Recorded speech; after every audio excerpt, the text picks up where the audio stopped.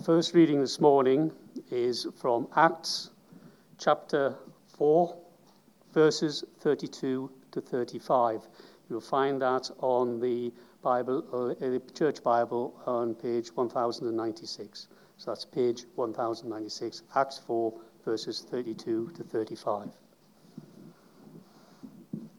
All the believers were one in heart and mind. No one claimed that any of their possessions were their own, but shared everything they had.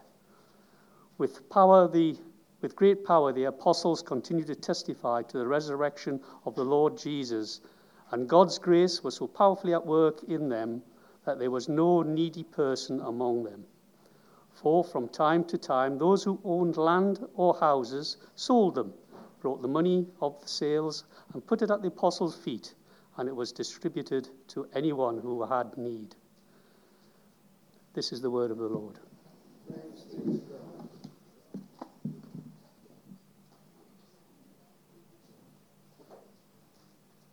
God.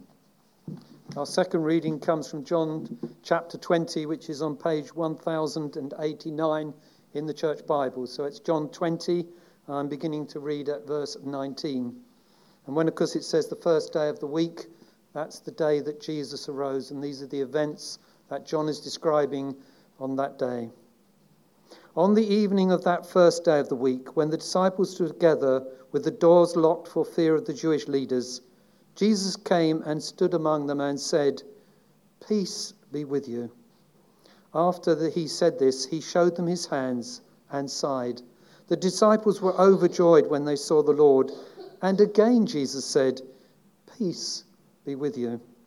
As the Father has sent me, I am sending you." And with that he breathed on them and said, "Receive the Holy Spirit. If you forgive anyone's sins, their sins are forgiven. If you do not forgive them, they are not forgiven." Now Thomas, also known as Didymus, one of the 12, was not with the disciples when Jesus came. So the other lords told him, "We have seen the Lord." But he said to them, "Unless I see the nail marks in his hands, and put my finger where the nails were, and put my hand in his side, I will not believe." A week later his disciples were in the house again, and Thomas was with them. Though the doors were locked, Jesus came and stood among them and said, "Peace be with you." Then he said to Thomas, "Put your finger here. See my hands. Reach out your hand and put them into my side. Stop doubting and believe." Thomas said to him, "My Lord and my God." Then Jesus told him, "Because you have seen me, you have believed.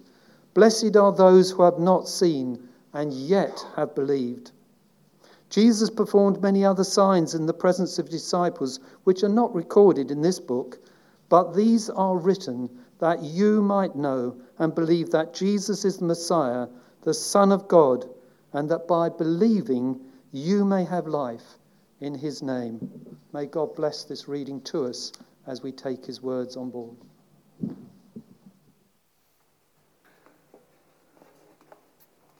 Father, indeed, may you speak to us afresh and anew this day, that we may know the Lord Jesus to be amongst us. We pray in his name. Amen. So Jesus came and stood among them. We heard it twice in the gospel. He came and stood among them. That's the essence of the Christian faith, the essence of Christian living, that Jesus stands among us and is at the center of everything that we do. He stands, of course, at the center of creation. He was there right at the beginning.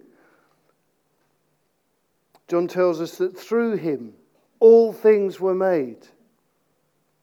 He stood at the center of the hard times for Shadrach, Meshach, and Abednego when they were in the fiery furnace. He stood at the center of Moses and Elijah in that revelation of future glory. And he stood, or was hung, at the center between the thieves on the day of his crucifixion. And now on the day of his resurrection, he comes again and stands among them. Jesus among us at the centre is the key to Christian living. And the resurrection begins, as verse 19 tells us, on the first day. The new day. The day of new creation. The new day in which things are changed. Remember what you know from the Genesis stories. In the Garden of Eden, when it had all gone wrong, the man and the woman, God's people, were hiding away. And God comes looking for them at the time of the evening breeze. Well, now, on the evening of the first day of the new creation, God's people are hiding away. And God comes in Christ Jesus, and he breathes on them the breeze of the healing breath of God. And he says, receive the Holy Spirit. Remember too, at the beginning, God breathed into the man the breath of life. And now in this room, Jesus breathes into them the restoring life of God. Breathed out to make new people of his disciples. People in whom Christ lives at the centre, amongst them all. So see, first of all, that with Jesus at the centre, there is peace. Verse 19, Jesus, and verse 26 also, comes and stands amongst them and says, peace be with you. Now, it's not a wish or a hope, such as we might wish someone a happy birthday or write a greeting at the beginning of a letter to them, I hope you are well. No, it's not a wish or a hope. It is a fact.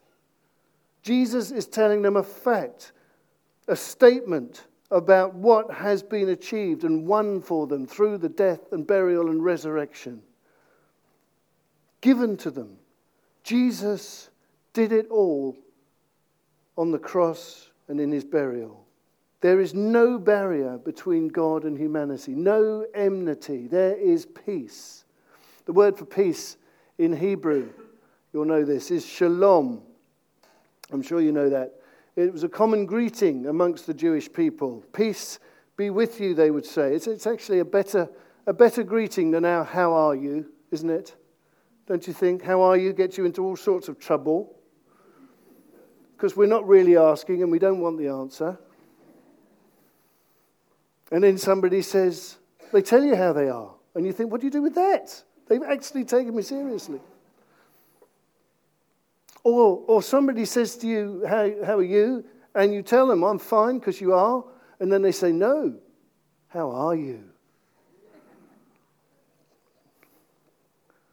Peace be with you. It's much better. It's a truth. Shalom. It means total well-being. Life at its best under the gracious hand of God. And Jesus uses it on the first day of the week as he stands amongst them because it has been achieved. God and human beings are reconciled.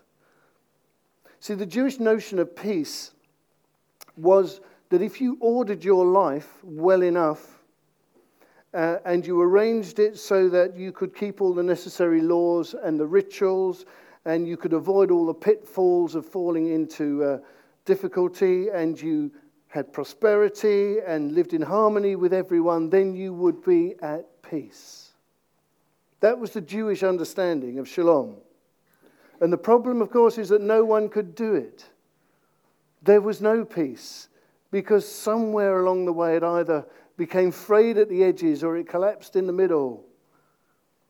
Peace eluded them. It was never a present reality. And the problem with the Jewish understanding of peace is that Christ Jesus was not at the center. That when you place Jesus at the center, when you accept that he has made peace, he is your peace between God and us, well, then it doesn't matter what the chances and the changes of life are. You can live at peace even in the mess. It doesn't change God's view of you. You are loved forever and always. And this is at the heart, really, of what it means to be an intentional church. We are an intentional church, are we not? Yes, we are, Timmy.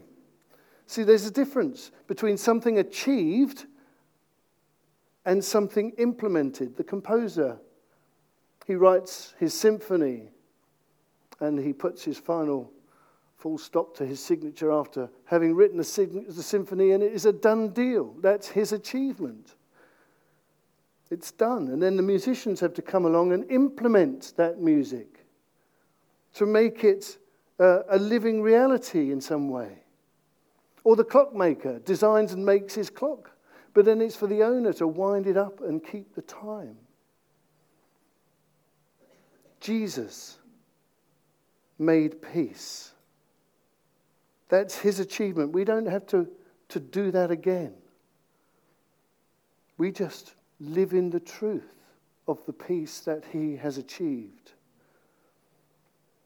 Jesus being our intentionality at the heart of our community, intentionally being at peace between ourselves and God, intentionally living at peace with one another as far as it depends on us. So if we find we have lost peace, if we find anxieties begin to take over, then it's a sign that somewhere Jesus is not at the center.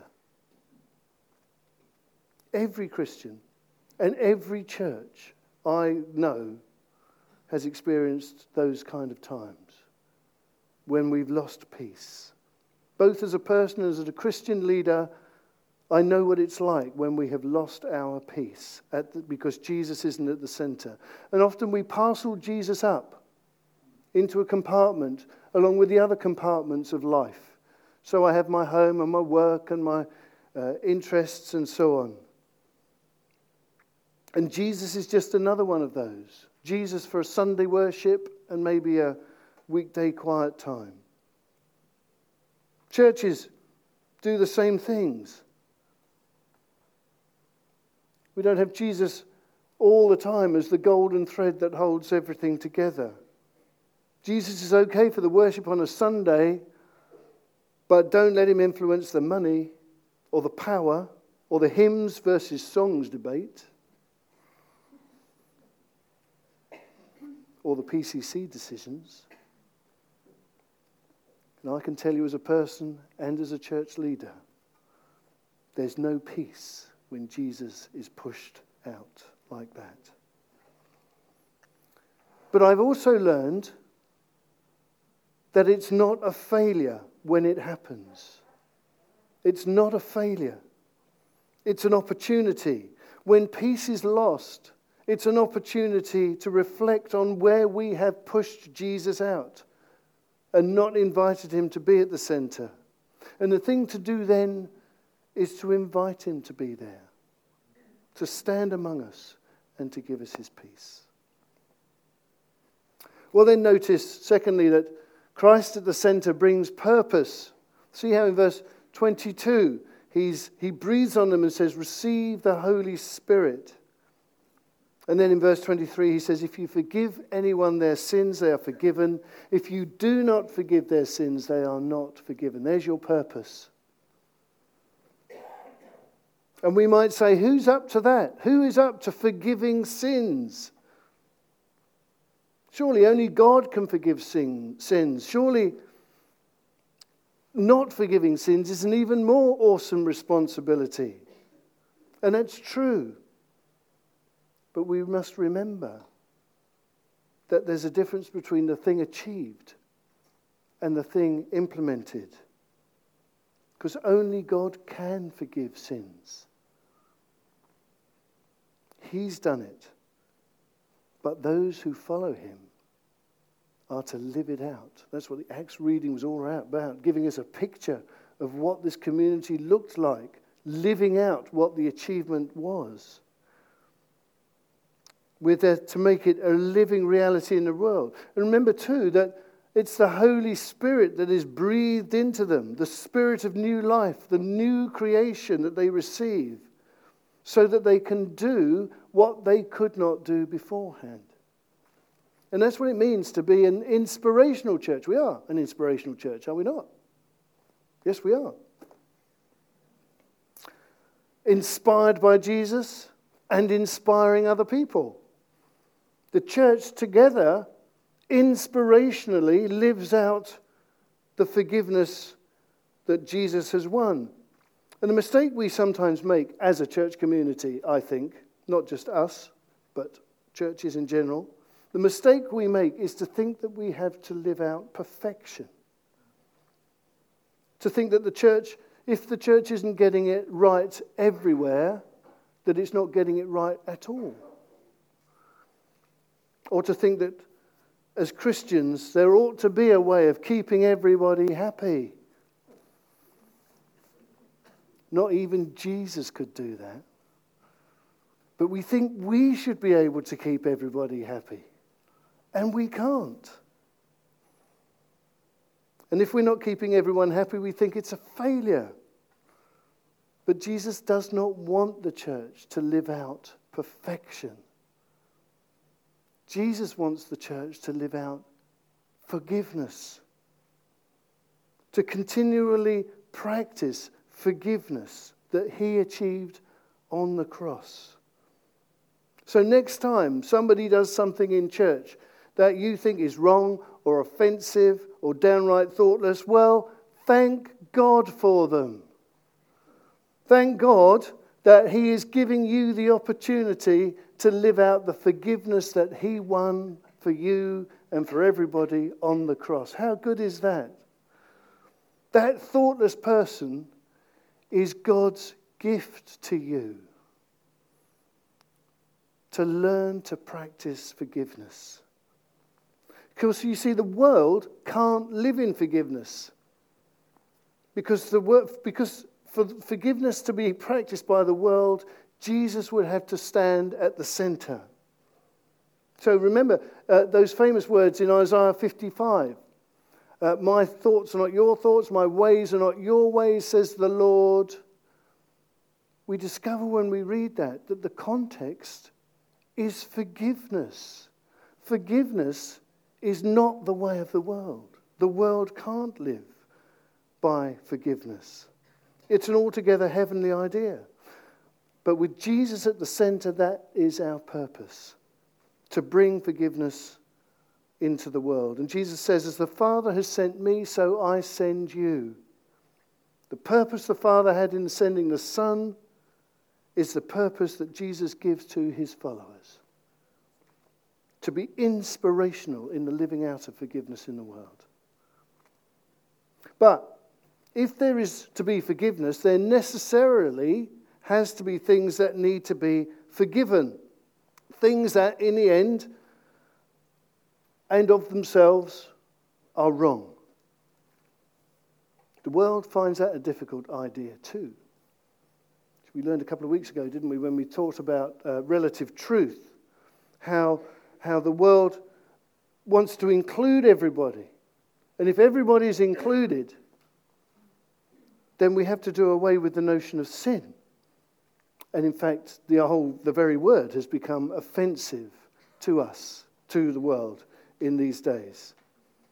But Jesus says, if you forgive anyone's sin, they are forgiven. If you do not forgive them, they are not forgiven. What do we make of that?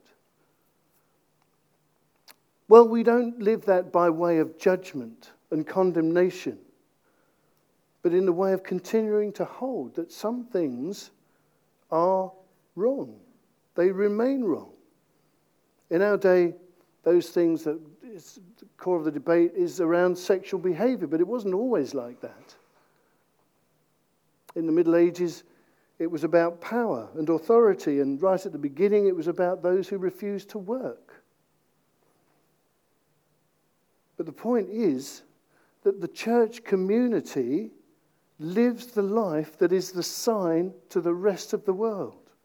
The best life under the gracious hand of God. That's what we live out.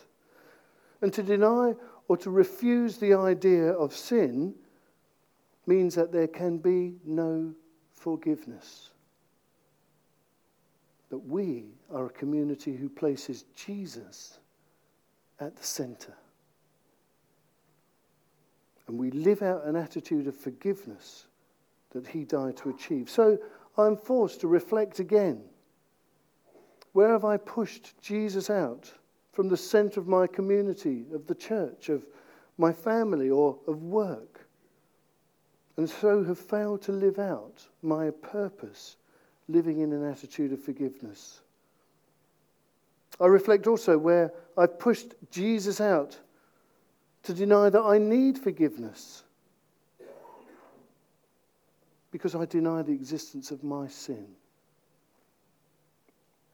See, the only way, by the power of the Holy Spirit, that I can live in unity with you and with God is to acknowledge my need of forgiveness, to invite Jesus to stand at the centre, to breathe his Holy Spirit of forgiveness into me and into us all. And then Thomas, that dear disciple who was always the first to ask the questions when he didn't understand. He shows us that when Jesus is at the centre, there is proof. He wasn't there when Jesus appeared that first time, and he doesn't believe what he's told. He says in verse 25, "Unless I see the nail marks and put my hands in his side, I will not believe." He has to wait a whole week of being told Jesus is alive. Jesus is alive. Yeah. Jesus is alive. Yeah. And then Jesus comes to the same house with the same doors locked, in the same room. Jesus comes and stands among them and says, "Peace be with you." Peace, not blame. Peace, not fault-finding. Peace, not a rebuke. He uses the same words that Thomas has used to prove to him that he's real. Put your finger here. See my hands. Reach out your hand and put it into my side. See, proof to Thomas not only that Jesus is alive, but get this, Jesus, even when he's not there, knows everything that Thomas has done and said. When he's apparently not here, Jesus knows what you do and say. And Thomas sees it, and he feels it, and he believes. "My Lord and my God," he says. He's the first person ever to address Jesus as God. He has, as Jesus says, seen and believed. But he goes on to say, Jesus, "Blessed are those who have not seen and yet believe. Blessed are you and me who have not seen in the way that Thomas has, and yet we believe." Blessed are you. You are the blessed ones. And it's what it means to be an invitational church. Of course we are an invitational church, aren't we? Yes, Timmy, we are. See, because we have seen in other ways. None of us have come to faith without first coming into contact with somebody else who had that faith before us. Thomas hung around all week being told, and eventually he saw and believed. And when we don't understand, instead of leaving, we ought to hang around the church. Hang around with the people who have Jesus among them, and in the end we shall see. Amongst those people we have seen him. In the things that they say, in the way they are, in the life they live. And somewhere along the way we have been invited for ourselves to see the proof. The life of the new creation that Jesus achieved is being lived out by the people who follow him. And it is our task, our place, our mission to be Jesus amidst, at the centre of our community. And we work so hard to achieve that, placing Meadgate Church at the heart of all that is good in Meadgate Estate, so that people may know the life of Jesus amongst them. And then, really, that's John's point when he gets to the end. It was the end of the original gospel, verse 30 and 31. The chapter that comes afterwards is an add-on. But here, John finishes up his gospel by saying, Jesus performed many other signs in the presence of his disciples, which are not recorded in the book, but these are written that you may believe that Jesus is the Messiah, the Son of God, and that by believing in him may have life in his name. See, it's John's original ending by which he is making an invitation to his readers. Believe. And he gives us Thomas, who in that moment, in those last words of the gospel, comes to that point of believing, that we might, with Thomas, see and believe amongst the community who have Jesus at the centre. Because when, like Thomas, we discover Jesus at the centre, there is proof that he is alive. And the new resurrection life is ours. So Jesus amongst them is the key to Christian life and faith. Jesus amongst them brings new peace intentionally. Jesus amongst them brings new purpose inspirationally. And Jesus amongst them brings new proof invitationally.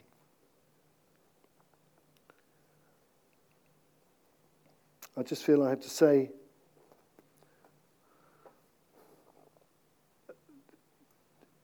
this is a message that touches all of us, I think. There are people here who don't have peace because they're medically unwell.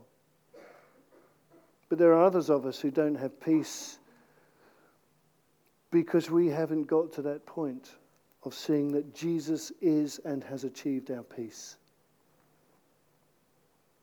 And there are some of us who don't quite know what their purpose in life is, or they've got to a point in life where they feel they've lost purpose because they haven't grasped that actually our community lives out its purpose day by day in the fellowship and ministry of the church. And there are others here who are still looking for proof in their unbelief. They're not sure how it works. Maybe a bit flaky and on the edge. There are people to pray this morning for you. If you are any of those, or all of those, or some of those some of the time. Because this is such a core message. This is where John led his readers to the place of peace and purpose and proof that Jesus Christ is risen for you and all his people, and all those who don't yet know him. So do come and seek the prayer that unlocks the power for God. Amen.